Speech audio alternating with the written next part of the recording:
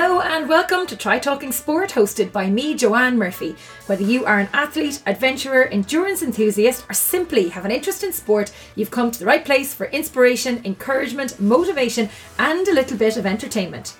I hope you are keeping well and have been in a position to embrace the opportunity to get out and about a bit more and to get some consistency with your training if you had let your focus slip a little in the past few weeks. There is still lots of uncertainty with regards to racing, but we can set our own goals to help keep us on the right track, and when racing returns, we will all be ready for that infamous start line. It's great to see Ireland opening up this week, giving us some sense of normality, although it will take time to adjust to our new normality as we navigate through the next few weeks. I have to admit I've taken full advantage of the fact that there are no races in the diary at the moment, taking some much needed downtime and time away from the laptop for the past month to get some jobs done around the house, continue my own training streak and embrace a slower pace of life. In general, I would be chasing my tail at this stage of the season, going from race to race with suitcase in one hand, microphone in the other, and whilst I'm itching to get back announcing, I have to say I have enjoyed the time to just be at home, chill out, train and catch up with friends over the past few weeks. With the start of a new month though, can you believe it's July already? I'm raring to go again, the to-do list is updated and the laptop is plugged in ready for action. Speaking of action, if you've been keeping an eye on the Try Talking Sport Facebook page, you will see that our live sessions are back, taking place on a Tuesday or Thursday night from 8:30pm. Be sure to check them out live or as a catch-up. Perfect viewing for a turbo session. Now to today's episode of the podcast with Irish professional triathlete Ger Redmond from Dublin. Ger has had a colourful journey to where he is today. The promising young professional footballer had his dreams of a life in sport drastically cut short at the age of 16 due to family circumstances. Returning home to Dublin to support his brothers and sisters, his life was filled with highs, lows and a host of twists and turns, including a 2-year term in Mountjoy prison. Deciding to turn his life around shortly after his release from prison, the passion he had as a child for sport was reignited when he supported a friend taking part in an Ironman. That, coupled with the tragic death of another friend, was pivotal to his decision to change the course of not only his life, but that of his 5 children. In less than 2 years of making the decision to leave a life of crime behind, Ger had achieved his lofty goal of becoming a professional triathlete with a sub-9:30 Ironman finish and has raced multiple Ironman events including Maastricht, Lanzarote, Wales, Cork and Barcelona. Ger's story is one that will have you on the edge of your seat as he brings us through his life and how he will stop at nothing to achieve his goals, sporting or otherwise. He does not, by his own admission, do excuses, believing that no matter where you come from or your circumstances, through hard work and consistency, you can achieve anything you set your mind to. Enjoy. Thanks a million, Ger, for joining me on the show today. It is the start of another week as I chat to you here. You're in Dublin, I'm in Galway.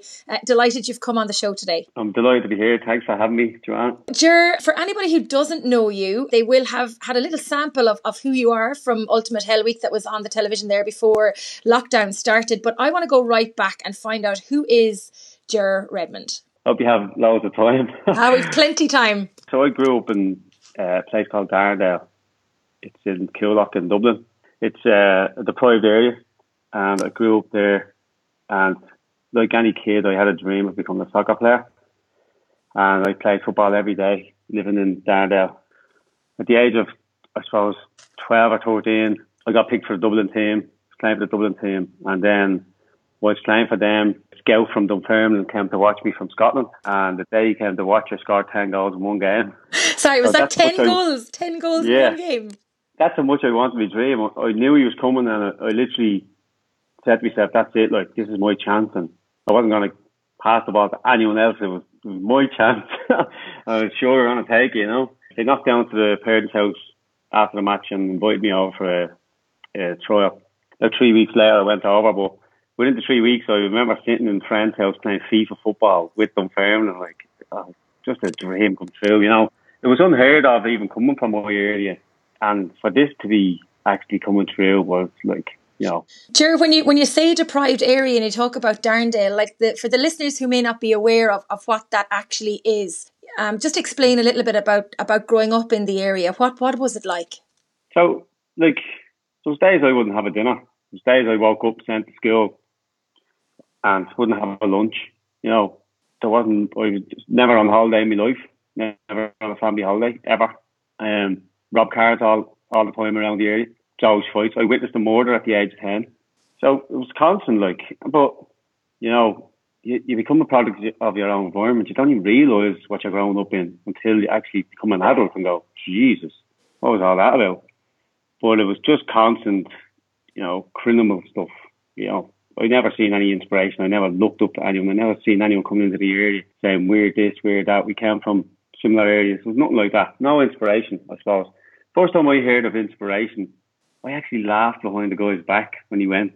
He said, oh, you'll inspire people. And this was at 32 or 33. I actually laughed behind his back. So it was never in my vocabulary, never spoke to me. No one ever spoke about goals, dreams, or inspiration. So that's the area I came from. So then, I mean, it obviously was very difficult growing up in the area in terms of you were in your own cocoon, so you didn't see an outside world beyond what was in Darndale, really, or in that kind of circle of people that you were hanging out with. Exactly, because everyone was the same. Like, so you didn't know what was right or wrong. You just knew what you were living in. So as far as you're concerned, this was normal. This is what life was, because you didn't see outside them walls, you know, that way. So then you headed over to Scotland, started playing football. Yeah, so I come off a flight, went to Scotland, and I actually was invited to a match that day, and I went down. We were playing Falkirk, the under-16s. I was 15 at the time. And they were losing 3-1. And about 20 minutes to go, they put me on, and I scored 2 goals to draw, and then I laid up the winner. So we won 4-3. So it was a dream start, and the rest is history. I was offered a full YTS the next day, met up with the first team coach, brought around Eastdale Park, and yeah, I signed the YTS. So what's a YTS? The youth training scholarship type thing. So it's like an apprenticeship pro footballer, so to speak. Went home, got me affairs in order, moved back over full time. I lived in Inverness over a pub in an annex, and I was loving life. Like, I was mixing with the professionals, like, you know, making them toast, washing their boots, and I loved it. I didn't turn my nose up to that stuff, like. What was it like going from Darndale, where you've spoken about that bubble that you were in that was full of criminality and deprivation and maybe no food on the table at home or going to school and basic survival mode, to suddenly being put into this area where you're actually chilling and hanging out and working with and training with these football stars? You're in a whole new environment, a whole new concept. What was that like? Yeah, so it was hard to come to terms at the start because it was all new to me, and I was like, you know, I was a bit taken back at the start, but obviously it was a positive direction. So, you know, I was like, wow, this is like real. This is very, like, you know, it's just a bit surreal at the start, because I've been through so much crap in my life, and I didn't realise I was in that much stuff. You know, I didn't realise it was that negative or that bad until I actually did go over to Scotland and see that this was actually living. You know, these people are actually nice to you. These people are actually doing things without looking for something to be done back. And yeah, it was just a really good feeling. And yeah, I adapted to it fairly quick, like, you know, because it was obviously a more positive environment to be in, you know. Take us through then the next couple of years, because things went from fantastic to maybe not so fantastic at the age of 16. Yeah, so I was plying my trade in Scotland with the firm, and during that time I got a call from home to say my father had committed a crime back home in Coolock. And for about a week I was ringing back and forward and things weren't looking good. The house was under threat. So I asked the coach could I go home just to see what things were like. And I remember getting off the flight, and in hindsight, when I got off that flight, I fell into a deep hole. I didn't realise at the time, but I went from being on top of the world to falling into a deep, deep hole. And at the time I didn't realise, but that's where I was going. I went home, pulled up outside, and one of my windows of the house was boarded up. My mother was drinking with people in the house. I had 5 other brothers and sisters, 4 of them younger than me, all being neglected. And my father was in prison. So I went from worrying about putting the ball in the back of the net to putting food on the table. My father was sent to prison for manslaughter, and the family that he committed the crime on wanted revenge on us. We had done nothing wrong. But that's the way people dealt with things in that area. My mother was an alcoholic. She caused a lot of trouble in the home, and then she moved out a month later with another man to Liverpool and left myself and my sister look after 4 kids under the age of 10. So, as you can imagine, that's a big drop in the ocean for me, from coming from possibly a professional footballer to looking after 4 brothers and sisters, plus I'm under threat from my family. I hadn't got many options, to be honest with you. There wasn't many people there for us. There's people there, but on the bench there is what we call it. You know, you could go round to them, but no one was really taking over. No one come in and said, we'll look after you in that sense. So I had 2 options, and my options were to join a criminal gang, 1 for protection, and 2 to put food on the table and to look after my brothers and sisters. So that's the options I took. Quite quickly I went downhill from there. I had a lot of aggression and a lot of resentment towards adults because all adults let me down. And my dream of being a footballer was taken from me. I did try to go back to football, and that hurt me even more because when I went back, the people I used to roast playing football, you know, I was, as far as I was concerned, I was the best in the area. Simple as that. There was no one as good as me. I was that competitive, and I loved all that, and I loved people saying you're the best. And that was taken from me, and then I used to try to play football, and it was like mediocre because of all the stress and all the things I had to worry about. That killed me even more. I contemplated suicide at the age of 18. Very, very close to suicide. The only thing that stopped me was the actual, my brothers and sisters had been through enough, so I didn't want to put them through any more. And I took drugs to overcome, I suppose, all that negative and all that weight I had on my shoulders. And the only way I could deal with it was by taking drugs and drinking and doing the wrong things in life rather than going down the right road and trying to get some counselling, which is what I've done later on in life. Ultimately, that led to a prison sentence in 2013 for drug offences. I served 2 years in prison. I remember sitting in prison in 2016 in my cell and saying to myself, where's my life gone? Like, it was like flashed in front of me. I said, look, I was nearly a professional footballer. Now I'm in prison, in a cell. And I remember thinking, my grandfather was locked up. He was in prison. My father was in prison. And here I was in prison. And on my release in 2016, a friend of mine, I went to Holland with a friend of mine. We were chatting. My son was due in November 2016. He had a son of 4.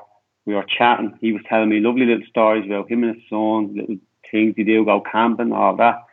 And we were just having to crack a few points. And I remember 3 weeks later, he died from a drug overdose, my friend did. And I remember sitting in the funeral home, and his son come up to the coffin, and I was like, that's it. Like, oh, how the fuck can I continue on this life and possibly put my son through what, you know, no disrespect to my friend, he obviously didn't do it on purpose, but what he has put his son through. And I'm seeing this now. Who am I to now continue on the road on the wrong road and possibly put my family through that? The effects that's going to have on that kid when he grows up, his father died. So that was it. That day, I swore I was done. I would never do anything bad and never be part of a criminal gang. I would never have any part in any negativity on anyone else. And that was it. I just swore that was it, and that was it. And about 3 weeks later, I started surrounding myself with like-minded people. Went to a friend of mine who was doing triathlons. Started doing a little bit of training with him just to try and get some fitness in. I went to watch him do Ironman Barcelona in 2016, just to support him, just to be around like-minded people. And I remember saying to myself at the end, maybe I could do it. And I was inspired that much. Like, I was like, maybe I could do that. Like, I seen older people doing it, and I think that's what sort of hit for me. Like, there was 50-year-olds doing it, 60-year-olds, and I was like, wow, like, you know, surely I could do it. Anyway, in 2017, I decided to sign up for Maastricht in Holland. Couldn't swim, never done one length of a pool, never been on a TT bike, never been on a road bike. Like, you know, mountain bikes is all I was ever on. But it wasn't about the Ironman, finishing the Ironman. For me, at that time, it was just about getting my life back together, trying to find some inspiration, trying to prove to people I've changed. You know, I'm a new person. And I knew if I trained hard for 6 months, it was only 6 months, the Ironman Maastricht was. I said, if I knew if I trained hard and I kept myself on the right road, that I'd be in a better place come the race day. And if I can finish it, I'll do it. And if I can't, sure, I'll be healthy and fit and I'll be in a better place. Anyway, as the competitive edge kicked in, I went down to my first swim. I had no goggles with me, a big pair of Bermuda shorts. I couldn't even finish one length. But I just showed consistency and I found a new passion. And, you know, before long, like, I was down there every day. Within 2 months, I was doing 2K. Within 3 months, I had 3K done. Then I was on the bike with no proper shorts. I went through the mill with all the welts and everything else, but I really wanted to prove myself. I landed in Maastricht in August the 8th, 2017. And I remember standing on the banks in Maastricht saying, I have my life back. The Ironman just saved me. It really did. The atmosphere, the camaraderie, everyone was so positive. I just felt just such a great buzz, and I really, that was it. I felt I had my life back. I remember you had to go in fours because it was on a canal, so it was a small enough walk into the lake, I think it was, a river. I remember diving in. I remember taking my first stroke and looking back, and there was a big bridge behind me, and I seen my old self there, and I just swam away from my old self, and it was a surreal moment. I was on the run in the Maastricht, and I remember at the finish line, when I came across that finish line, Joanne, it changed my whole life. Like, I just it's weird to explain, but when I finished that Ironman, for 3 or 4 days after that, like, I just got this aura come into me and said, like, you can do something really good here. Like, I didn't suffer in the Ironman. See, I've been through so much suffering growing up as a kid and what I've been through and what I've had to see and endure. My mind had this strength to overcome. Like, you're telling me suffering in a race, that's all I have to do. I don't have to do other stuff. Like I went through a lot of stuff as a kid. I never received love as you should. I never received any of that attention, Christmas traits, good stuff brought, see Santa, all that. I don't remember any of that. So, I suffered enough as a kid. And when I came to this Ironman event and someone said, you suffer, I said, suffer? I'm going looking for the suffering. That's not suffering. You know what I mean? It wasn't suffering for me. So I got a big confidence from this, big belief. And so to test my mind, I said, I'm going to sign up for Lanzarote. And so I said, what's the toughest in the world? And someone said, Lanzarote. So I said, right, that's it. Signing up, I'm going to test the mind. Again, I lined up in Lanzarote. Again, I didn't suffer because I went looking for it. I was like, push me, come on. So I pushed and pushed. I think I done a 3:08 marathon in Lanzarote, which is pretty good. Second ever Ironman. I was only in the sport 12 months. And again, I was like, you know what?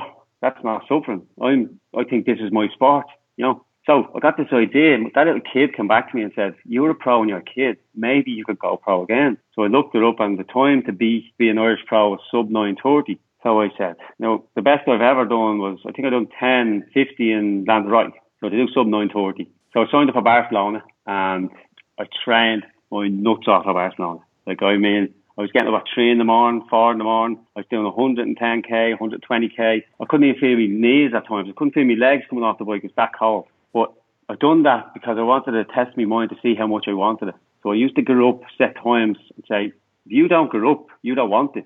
So I was proving to myself every time, constantly testing the mind to know that I really, really wanted this pro life. And not only that, but I wanted to prove to people out there that's led down the road by a bad generation, i.e. their mother and father, have been brought into a bad environment. And I wanted to show them there's a way out, that no matter what, if you work hard enough for anything in this life, you can achieve it. Doesn't matter where you're from. You can achieve the absolute impossible if you want it. So, people in areas, they don't even hear of Golden Dreams. So I wanted to be a beacon of light for them and show them. Here's me from Coolock. Grew up in the wrong area. Was on the wrong road in life. Was the bad influence in the area. Now I'm pulling it back to show you the right way down the right road. And it can be done. So me doing this I had a big why. It wasn't just about me. It was more than me. It was for other people as well as myself and my family. So I remember standing in Barcelona on the beach. And I remember just feeling, I'm going to do this. Like, there was nothing stopped me. The mind was so strong. I finished the swim. I think I done a 1:10 swim. And I have a video, and I burst through everyone. I was on a mission. That was it. It was going down. I wasn't giving in to anyone. But I remember I was on the bike, and I hit the 100k, and I was within my time. So I knew what I had to hit at certain stage. And I remember having to hold myself back saying, shut up, you've done nothing yet. Because, if you get mechanical on the bike, it puts you into 20 minutes or whatever. So I had to continue to hold myself back. I got into the run. I think I had to do a 3:05 or 3:06 marathon when I got off the bike to get the sub 9:30. I know it's on because running is my best discipline. And I know this is happening. So, again, I'm running around and I'm nearly celebrating. But like that, I don't take that for granted. So I'm holding myself back. The last 5k, I had to do it in 30 minutes, and I knew that's it. And I welled up, and I nearly stopped because my throat actually closed up because I was that emotional. I welled up, and I had to tell myself, snap out, you have 20k to go. Just tell the mind so the body come back to normal. And I remember coming to the finish line, and I had 5 of my kids and my wife standing on the finish line, the red carpet. The best, like I can't explain even how I felt. Like, I came from prison and I had my wife and kids, and when you come from that environment to running down a red carpet at an Ironman event, being handed the Irish flag by your family, and you're becoming a professional athlete, like, for me that was just the ultimate. Like, it's hard to explain. You're now their inspiration. You're now like an Irish professional athlete. Like, it was the best and the proudest moment of my life. And I ran through the finish line crying, and I turned because, when I told people I was going to become pro, they laughed at me because I was only in this sport 22 months. And here I am after, like, I suppose 16 months telling people I'm going to be a professional athlete. You are literally changing the subject, laughing. So when I went through the finish line, I turned and pointed at the clock, and it was 9:25, just to show people, there you go, never doubt someone like me. Because people don't know what I've been through. People don't know people's backgrounds out there, And for me, I suppose that just gave me so much confidence, That just put me on the map in terms of giving me the platform to then go into schools, then to go into prisons, youth centres, showing them that, hope, resilience, we can all do this. It's just hard work. You just got to put the work in. For me, that was the most important thing. Like me becoming pro wasn't for me to have an ego buzz and walk around throwing shades going, I'm a professional athlete. That's not what it was about. I mean, I'm right, like, I shouldn't be probably a pro because my times doesn't add up in the swimming in any way, but I'm willing to work on that. But it wasn't about that. It was more about being a beacon of light for other people, to show them you can do this. Look where I've come from. Look what I've been through. If I can do this, you can do this. So it was more than being a pro. It was more to show people hope, resilience, and to be a beacon of light for them, that they can follow my footsteps. I'm only human. Well, so I say, but and that's what it's about. Like. Sure, I mean, that's incredible. You've probably done like a 15-minute monologue there of your career and your life. I'm sure that we could delve in so much more onto little bits and pieces, and I'm going to pick up on some of the bits that you've mentioned there. But before I want to ask you, how important was it that you backed yourself to get to that finish line, to be able to do the 9.5 hours? Like, how important was your own self-belief that you could do this? But also on the other side, how much pressure did you put on yourself to do it? The most important thing for me was to win over the mind. So for me to achieve this, I had to win my mind. I had to be in full charge of my mind, where my mind was not going to tell me not to train. My mind was not going to tell me I wasn't going to do this. So what I was doing was setting. So every month I would set a stupid time in the morning, pick a date, random date, just say the 16th of March. And I'd say at 2 in the morning, I'm getting up, whether it's snowing, raining, sleet or snow, I don't give a shit. I'm getting up to do 100k on that bike. And if I don't get up, then that's showing a weakness. Then I may not do this 9:30. So for me, that's the test I done. And every time that alarm went off at 2 o'clock, I was straight up. So that was my test. And once I overcome that every month, and once like some people, if it's raining now, think, I'm not training today. Or, like for me, I couldn't do that. I had to overcome all them obstacles.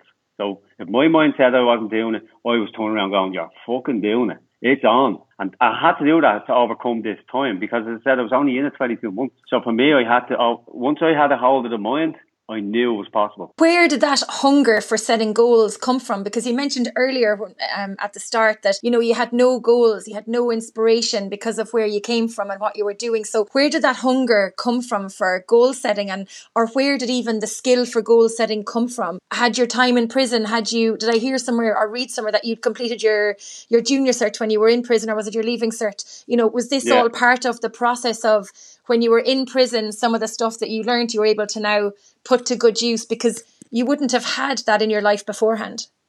Yeah, so I'll tell you what changed me. My son Ross was born on the 27th of November. And when he was born, I swore, as I said to you earlier, my granddad was locked up, my father was locked up, and I was locked up. So it was a generation thing. I swore when he came out, I swore I was going to do a 180-degree turn on my whole generation. That I'm going to set the new traits. I'm going to take the wheel now of this generation, and I'm going to turn 180 degrees and go down the right road. I'm going to set new things for this family. So my belief is that to inspire your kids, for your kids to change, you must first inspire yourself. You have to step up as a parent and go, this is how you do it. I'm going to show them, and I'm going to show them at a different level. So that was me pushing myself, and I knew I was a pro as a kid because I always had that drive. I always had the drive to be the best and try and be the best, and I always put the work in. I always trained. I always played soccer every day, 3 times a day. So I always had that little drive, and I remember that, and it came back to me. But for this was a generation change. So my dream is that someday my generation will look back and see the tree, and they'll see the old generation in the wrong road, and then they'll see me taking the other direction, and I'll be standing there on the tree, and they'll know that was me that changed the generation of my family name, the Redmond name, and they'll be very proud of me. And someone down the line will become maybe a professional or an Olympic champion, and I'll be the reason that happened. And that's the dream for me, to change the generation. I saw yesterday you went swimming with your children on Father's Day. You said it was the most precious gift to be able to go swimming with your kids. Are they all sporty now as well? And maybe tell us a little bit about them. Yeah, so like they're very competitive like me now as well. Like, so well, they hardly lifted off the ground. But as I said, like, this is the thing. Because before I changed my life, they wouldn't have been. And then they become a product of their new environment. And now all of a sudden, the different goals that they're setting is nearly what I'm setting, you know. So my attributes are coming out in them now because I've changed my way of thinking. So when you change yourself, the kids around you will change, because no matter what, a kid will think you're their hero, whether you're doing negative or you're doing positive. You will be their hero. So as parents, it's their responsibility to step up and show them the right way. You know, we have to look within ourselves first. You can't just go, I want my kid to be this, I want my kid to be that, and you're smoking and drinking, and you know, kids are not stupid. Monkey see, monkey do, and it's a fact. So yeah, they're very competitive. Look, I've kids, like I've pull-up bars out the back, and the kids will be doing, many will get today, Dad, and like they're up to 8 pull-ups. Just as adults can't do that, you know. So it's really good to see them do that, yeah. And they're mad to go back out, because the yellow boy is about 100 metres offshore. So I got them out on Father's Day. That's more important to me, like, because as I said, I don't look up to my father. I never did. And for my kids for me to go out on Father's Day, because a lot of people go out on sessions and drink and all, but it's more important for me to spend time with my kids and do something like that, a memory thing. That's more important for me. That's new traits, you know. So what ages are your children now? So I have a 3-year-old, better not get them wrong, 8, 11 and 15. Oh wow, a full and busy household. Yeah, so 4 girls and 1 boy. So I kept going for the boys, Ron. And ultimately, like, the boy was actually a surprise, to be honest with you, in the end. And ultimately, it was probably the boy that changed his direction. No disrespect to the girls, but I think when the boy came, because I hadn't got a bond with my father, I felt that this was the time to change it. And, you know, I was going to be a man in this boy's life. And I was going to step up and show him how to do things. And I wasn't going to be showing him the negative stuff, you know. I mean, the thing is out there with people that I don't understand. And I'm actually working with Entrepreneur Ireland. I actually got picked for called the Ideas Academy. So I applied for that, and out I think 350 people, I was the last 15. So I'm part of a last 15 group that works on the East. And basically it's to change a social problem that I see, which is a bad generation, and a lot of people that's following the bad generations, and I'm just continuing on. So I'm going to come up with a project and go into schools and communities and try and change their mind frame and their mindset. Because I believe if you're being treated bad in your life as a kid, then why carry that on as an adult to your own kids? And a lot of people are doing that. You know, you got to change yourself within and change them bad traits and not carry them on. They're not good traits. So I plan on going in and doing workshops in communities to identify the problems and also like identify that, you know, how to get out, because I've done it. I've got counselling and worked on myself and got self-care. And I've changed my mindset in order to change the traits, because when you're shown the wrong traits in life, it's hard to get out of that because that's all you know. Do you know what I mean? You know, when you came out of prison, Ger, how did you break the circle for yourself? Because I can't imagine coming out of prison and going to the criminal gang saying, hey lads, I'm out. And I wouldn't have a clue of what it's like. I mean, and I never will, please God.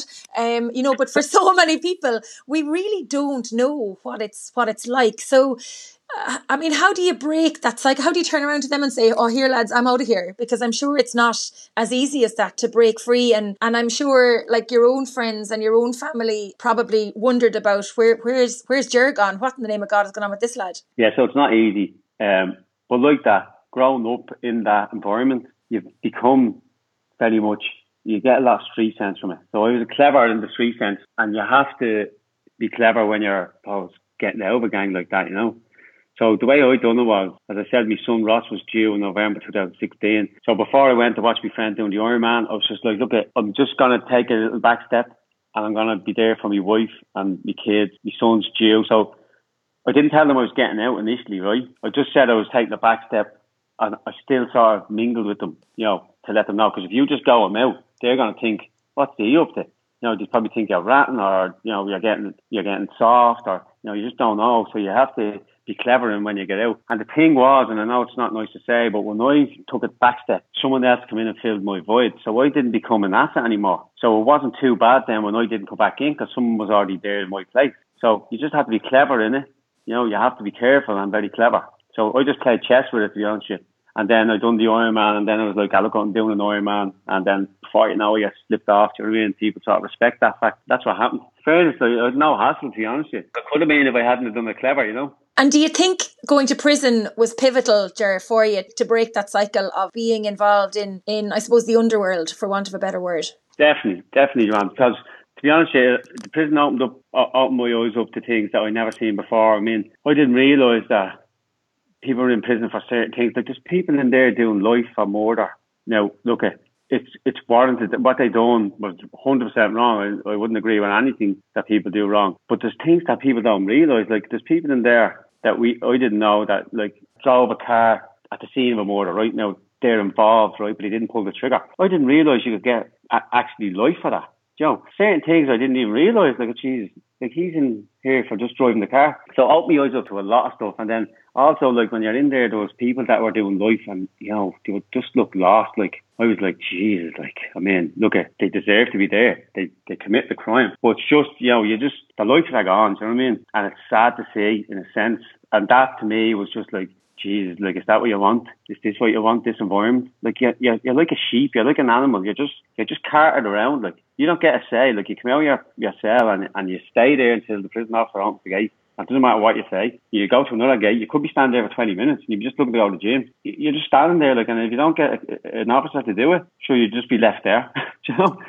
Like, and then if the gym time's up, you've just sent back your cell, like, and no one gives a bollocks, like, no one cares. Like, you're just a number, like. And look, fair enough, like, the people who say they deserve it, they do. Like, I mean, I'm not saying I didn't deserve anything I done. Any punishment I got for whatever I done, I deserved it. And I'll take it on the chin all day. But a lot of people out there that are in prison, and like myself, have been led down the wrong road by irresponsible parents. You become a product of your own environment, and it's too easy for people to point the finger at the likes of myself or someone else who's on the bad road. Don't know what the background is of that. I mean, does anyone know what it's not like to be loved? To grow up in an area where no one gives a fuck, that you just let do what you want. Like, people don't realise that side of it. When you're not loved as a kid, it causes resentment and it causes a negativity within. And you can't love then, because if you're not shown how to love, you cannot love. And that is a fact. Like, I'm going to counsel now every week, working on myself. Like, I'm in a really good place now, mentally and physically. But without me working on myself, I wouldn't be there. I want to work myself, and I'll tell you why, because I never want to have any of my mother and father's bad traits. So I'm willing to go that extra step to get right away from that in order to set new traits for my new family. And we're going to have good traits going down the line. And that's what I'm doing. That's why I'm working myself to be a better person for myself, but more importantly for my family. So they carry on them good traits. Because I'm still giving bad traits because that's all I know. Does that make sense? Yeah, absolutely. And Jerry, I suppose the other thing as well is I'm sure there's a huge stigma associated with having been in prison, and probably from coming from an area that is deprived or is, I suppose, notorious for having criminal activities and things. So how do you get around that? Now, I know myself that I wouldn't have known you. We've only met on a finish line, I think, at Ironman 70.3 Dunleary last year. But I know myself that I probably had an unconscious bias against you because you had been in prison and, it's so far removed from my world. But I watched you on Ultimate Hell Week, that was on RTE. And I really saw a different side to you where I was like, oh my God, he's human at the end of the day. And it was just completely different opinion I had of you. And I didn't realise myself, my own unconscious bias. But there must be an awful lot of that and an awful lot of stigma associated with having been in prison. But I'm going to ask you to just maybe talk about that a little bit. But then I want to talk to you about Ultimate Hell Week because that was just epic, watching that as well. So my question really is there an awful lot of stigma? Do you find that there's like a negativity towards you in certain aspects? Or is the fact that you're doing so well in what you're trying to do now to change your own family's situation and to be an inspiration, a beacon of hope and light and resilience, as you say, that it's a little bit easier now. Yeah, like I have never really had anyone give me negative feedback. I suppose I only came out that I was in prison, I think, in 2018 when I became professional. Before that, not many people knew, I think, because I wasn't going around obviously telling people, it's not something to be proud of. Like, I'm not proud of it. I suppose with getting jobs is the big one.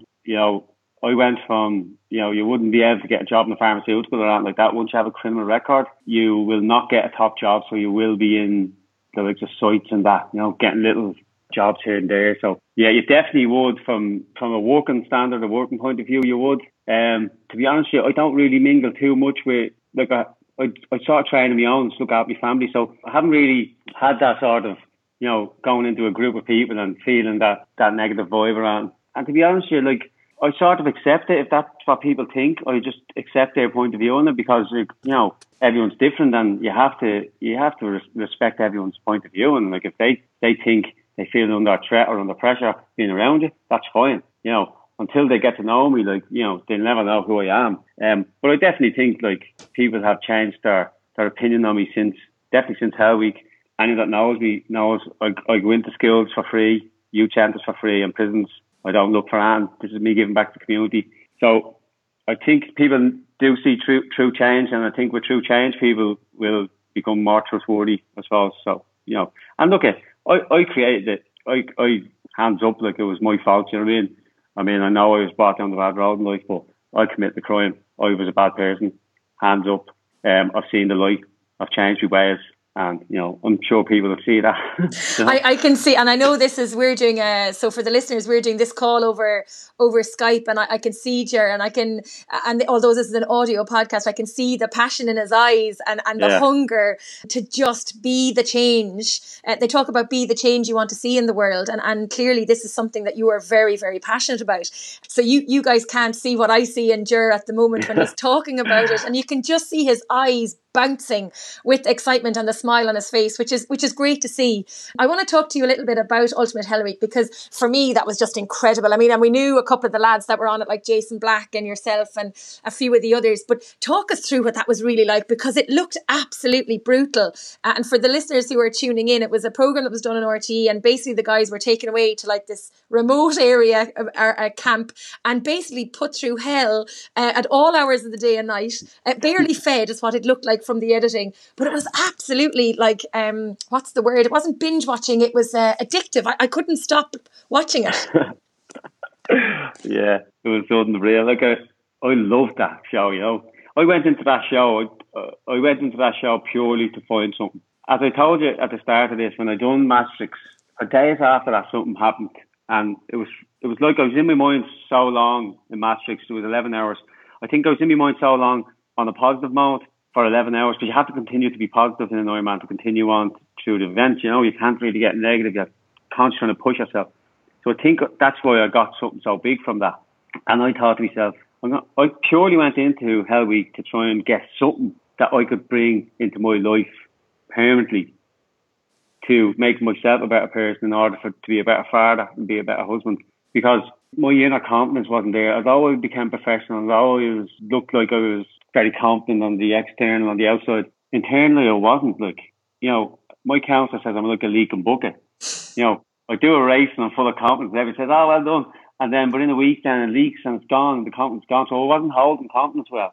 So I sort of went in for that as well, to see could I sort of fix that, because I was trying to struggle to try and fix that sort of part of me. So I went in for something different. I suppose everyone probably had their own reason for going in, but that was my reason. But it was gruesome, like, fucking gruesome. It was class, like, it was just like edgy all the time. Like, it was 24 hours on edge. It was like putting money into a computer game and you just didn't know what was coming up. And then next of all, you had to jump off a bridge. And then you got gassed. Like, we got gassed by tear gas. It was just unreal. Like, and I suppose the thing was I couldn't train for different events because I didn't know what was coming up. Whereas before I have a holdover event, I know I'm doing 70.3 grand, I'll train for that, or whatever event it is. But with this, I didn't know what was happening. So that was a bit hard for me to come to terms with. So you're literally sitting there and they pull you out and you're like, what are we fucking doing? They put you on a bus, black the bus out, right? They drive around for 3 or 4 hours. The task is only like 20 minutes away. It's just to wreck your head. Like, where are we fucking going? So Oh, crazy, like, but I loved it, like, I really loved it, and I got so much from it. And I remember I was in with the psychologist, and at that time it was after the 21k. We done a 21k hike with 60 pounds on the back, and we all broke up, and she brought me in, and I broke down, you know. I just felt, you know, I suppose I felt vulnerable, I felt tired, and, you know, I missed my family, and we had a little chat, and the inner confidence thing came out, and I was just like, it just took me back. But it's the first time I ever talked about openly that my inner confidence wasn't there in front of probably, I don't know how many, probably 1 million people or something. I didn't realise at the time, but you don't even realise the cameras are there. You're that embroiled in this hell week. You forget that cameras aren't even there. Like, you really do, I swear to God. And it's 24 hours. There's no letting up. Like, them DSs are on you 24 hours, all day, every minute. You see a snoozing, you come in, get the fuck up. Like, you sellotape me to a gun, like. I remember that. But to be honest with you, I was laughing inside going, that's class. Like, I love all that shit, you know, man. So although it might have looked like I was like, I was all right with that. Like, that was cool. I thought that was cool, what he done there. Like, I really, really did. Like, so yeah, that was a good moment. And I suppose in a sense that showed me where I came in life as well, because for someone had done that to me, I'd have, you know, I'd have thrown a dig, like, at minimum, I'd have just said something, like. So it showed me a bit of growth, you know, in me, because I didn't feel anything towards that DS when he done that. I just thought to myself, that's class. I really did. There's a lot of discipline in it. I mean, it's massive, the amount of discipline. It looked like that they were serving on you guys. I mean, everything from like coming in and emptying the dorm and throwing your stuff all over the place and then wanting you cleaning it, or, you know, there was just mad stuff going on. But it definitely showed a side of like the requirement for discipline and for self-discipline. Would I be right in kind of assuming that? Oh yeah. Like, I mean, the discipline, the self-discipline is the least of your worries in there. Like, if you're a ranger, like, that's the last of your worries. That should be knocked on the head straight away, you know, because there's bigger tasks ahead. So the likes of that is very crucial, but it needs to be done. Like, don't be fucking annoying me about not washing your kit. We've bigger fish to fry up the road. Do you know what I mean? That's the first thing you need to nail down, is your discipline, getting your kit squared away, having everything ready, going out, doing the tasks where you have dry gear ready, no messing, have your water filled up. They're little things that you should have done regardless. Like, that, you know, that needs to be done. It did look like at times they were just literally poking you at the time, you know, just poking you all the time, just trying to set you over the edge. Constantly testing you all the time. But that's what it's about, you know. I like that. I wanted to see where I was at. Like, I wanted to be tested, and to be honest with you, none of that bothered me. Like, the task, the only thing that was going to get me was the task. Like, nothing else really was getting me, you know. Like, anything they said to me was just take it with a pinch of salt. It's normal, you know. They're doing it to everyone. Take it on the chin and get on with it. So I was fine with that. And so I've been in prison, so I'd heard officers, in fairness, the officers were all right to me, but, you know, I had altercations, trouble in prison. For me, the DSs were all right compared to what I felt before. And was there good camaraderie between everybody, or what was it like in there? Was everybody helping each other out, or, you know, what was it like in there? Like, I've never been around so many people, so many inspirational people. I remember one moment, we ran around some barracks or something down until there, and we had to run around with gas masks on. I remember, I think there was 8 of us sitting in the back of an army truck, sitting there going, we're bleeding mad. Like, every one of us were nuts, you know, and every one of us had a little story where the wives or their girlfriends or their friends were saying, what the fuck's wrong with you? Why would you want to do stuff? You know, we all had that story, and it was just great to be around so many like-minded people. We were a little team. We were a crew of people that live in Ireland, and we all came together, and we all loved it, and we were all mad. We all accepted that we were mad. So that was a great moment for me anyway. It just sort of rectified or whatever towards myself that, you know, I'm not the only one out there that's fucking mad. I'm not the only one out there that loves to be pushed and tested. All these other people love that as well. So, you know, it's great to know your tribe, if you like. You must be incredibly proud of what you've achieved in such a short time, Ger, and how you've changed the direction of your family and of your family history for future generations. Yeah, that's the most important thing to me, because that's a big thing for me, is to inspire my own family first before I inspire anyone else. But as I said, you have to inspire yourself first to be able to inspire the others, you know. So start with yourself. But it's very, very important for me to continue that on. Look, no one's perfect, and I don't know which way my kids are going to grow up. No one knows that. I can't say that, but I know one thing for sure. They're going to see me go down the right road. They're going to see me set standards and set goals and smash dreams, and they're going to know that vocabulary in my house. They're going to know that their father has done this, and hopefully then someday they'll have the same attitude and the same mindset as I do, where no excuses. Doesn't matter where you're from. You want something in this life, you got to work hard for it. And that's the bottom line. Have to work hard. Nothing comes easy in this life. And you talk as well, Ger, about going into schools and prisons and doing some work. And you're also a coach, like a triathlon coach, a running coach. So talk to us a little bit about your giving back to the community, because that seems to be a huge part of the focus as well, that it's not just your family, it's actually helping other young people to go down the right road. Yeah, so I go into the schools and youth centres, and as I said to you earlier, I entered into Entrepreneur Ireland. I had to do a Zoom call and I had to pitch my idea. And my idea was, I seen a social problem in the community where people are following in the wrong footsteps of their parents, but then they're becoming parents and bringing the same traits to their kids, and it's going around circles. So I seen this as an issue, and it's an issue I'd like to try and change. I know what I done, and I have a template on how I done it and how I changed and what I'm doing now to inspire my kids. So I'm going to use the same template and do some sort of workshops and go back into the communities and trying to change. There's something so beautiful and powerful about changing a generation. Can you imagine changing a generation, right? And then in years to come, someone becomes something magnificent, like a professional athlete or going to the Olympics, or even just like an engineer or anything. You just don't know who's like a saving. I've seen up there in the deprived areas in Coolock and Kilmore and other places, and some generations have died because the generation of that parents have not changed. If I can change one generation, job done. And I intend to do that. I really do. At the minute, like I'm coaching a lot of people from Coolock who are in bad situations at the minute and are now taking the training because I'm doing it. They're following my footsteps. And for me to be able to say that and do that for them, and just be an inspiration to them, like I'm so proud of that myself. Do you know what I mean? It's really a nice thing. Like, and I know it, and they talk to me openly about their problems. I'm not just a coach like that. I just give them a program. I'm also working with them, helping them, and talking about the problems and giving them little tips on how I get out and what I've done.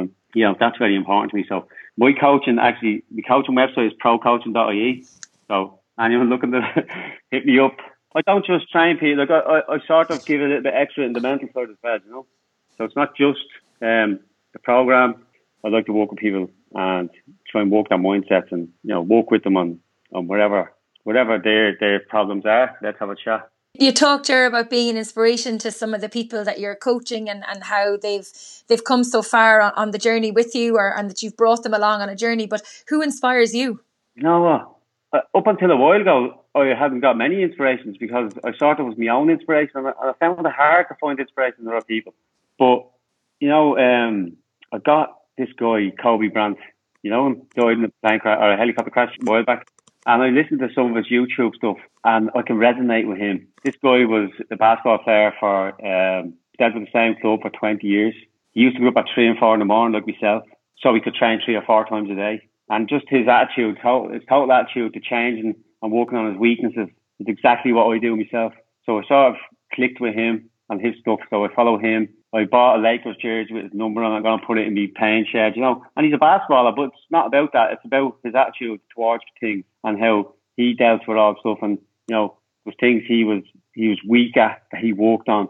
And I just think that's the type of person I look up to. Is the type of person who's willing to work on things. I mean, I look at the likes of Brian McChrystal and Chris Minton, and these guys are really good, and they're at the sport years. And I'm only doing it 2017. Like, if I don't try or I don't push myself as hard as I can, I'll never be at their level. But it's not to say I can't be at their level. Only me. So I've got to believe in it. Okay, we don't know if that's going to happen, but it certainly isn't going to happen if I have a negative spin on it. So you've got to stay positive and say, I'm going to do that. And I will. I know who I am. I'll push hard. I train hard. I don't miss sessions, Joanne. Never. No matter what. I train when I have the flu. I train everything. I never miss a session. I don't care. before we came on air with the show, I had said to Ger that it was raining outside and I didn't want to go running. So there's definitely 2 digs gone back at me to get my arse outside. There's no excuse now. I'm going to have to go and do a run this evening. Ger, like we've obviously been, and it's funny to use the word lockdown with you because, obviously you were in prison, but we've been in lockdown in the country for a while. I've seen your most recent video there about some of your training and getting up early, and I've been following some of the stuff you're doing on Instagram, lots of training going on and things like that. But when we get back to racing, what's the plan for Ger Redmond, the professional triathlete, once we get back out to being able to cross that finish line again? I have the Hardman booked. Alan has kindly invited me down to do the Hardman on the 25th of July, which is a really good race. I love it. He's offering €1,000 for the first man and woman to break the course record. You want to get his money? You want to send the money up now, does he? I'll take it off early. That's actually my next goal is a sub 9. I suppose my ultimate goal in triathlon at the minute is a sub 1 Ironman swim, sub 4:30 bike, and a sub 3 run. They're my goals. And then when I hit them, I'll set new goals. But at the minute, they're my new goals. I have a one-on-one coach with Alan Turner for a swim coach. Hup, as you know, Gavin and Aina, they coach me.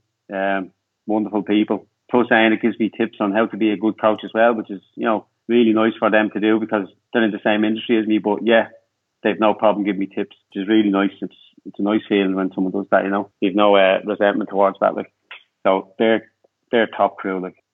Well, yes, that's my next goal, is to do a sub 9. Definitely, that's going to happen. And if there was one race in the world that you could do, whether win it or just do it, what would it be? Look, everyone says Kona, don't they? Look, I will go to Kona anyway, eventually. Like, probably not, definitely more likely not as a pro. But like, to be honest with you, my plan is to be a pro for the next few years. I'm in a good position where I have a good sponsor, Alan Hardy from Hardy Partnership. He sponsors me. So I'm in a good position at the minute to be able to, rock on as a pro financially. But in about 2 or 3 years, I'm going to drop back to be an age grouper and I'm going to go to Kona.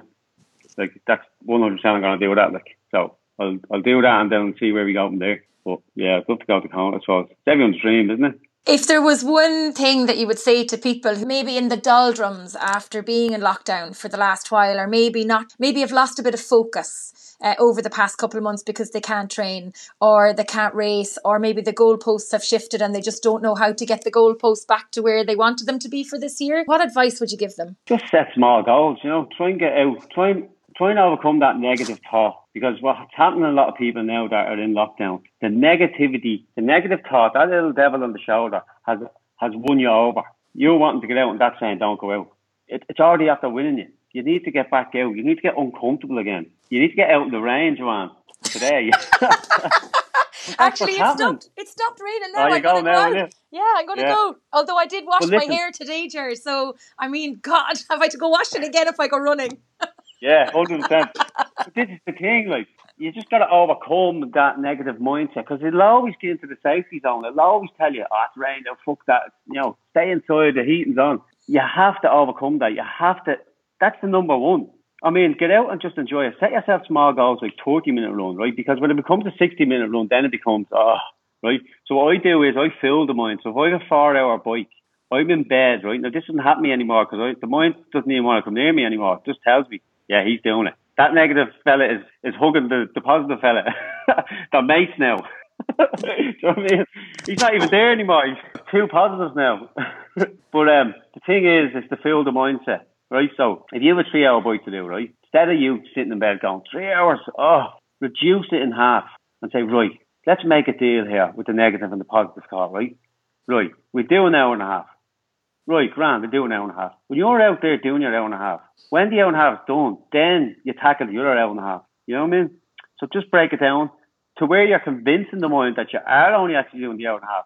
But realistically, when you get out and you wake up and you take your caffeine drink or whatever it may be, then the sun might come up and all of a sudden you're doing your 3 hours. And that's what I do. That's what I used to do. Now, as I said, positive mindset, the negative is gone. He doesn't even come near me anymore. He's probably afraid of you. He's locked up. He's locked up. Oh, Jared, thank you so much. Yeah, he's in Mountjoy. God bless us. Thank you so much for joining me today. Such an insightful conversation with you, and I really appreciate your time. And I wish you the very best of luck. And I have no doubt you will get to Kona at some point, either as a pro or an age grouper. But just keep doing what you're doing and keep inspiring and keep the positive side out. And well done. And thank you very much for joining me today. Thanks very much for having me, Joanne. Really appreciate it. Thanks again for tuning in. I hope you enjoyed this episode. Don't forget you can get in touch with any feedback or guest suggestions by emailing me on trytalkingsport@gmail.com. That's try with an I, not a Y. Connect with me on social media across Facebook, Twitter, LinkedIn and Instagram. Pop by, say hi, let me know what you think of the show. If you are new to Try Talking Sport, please do check out some of our previous episodes. You will be both impressed and inspired by our guests. Until next time, wash your hands, stay safe, and thanks for tuning in.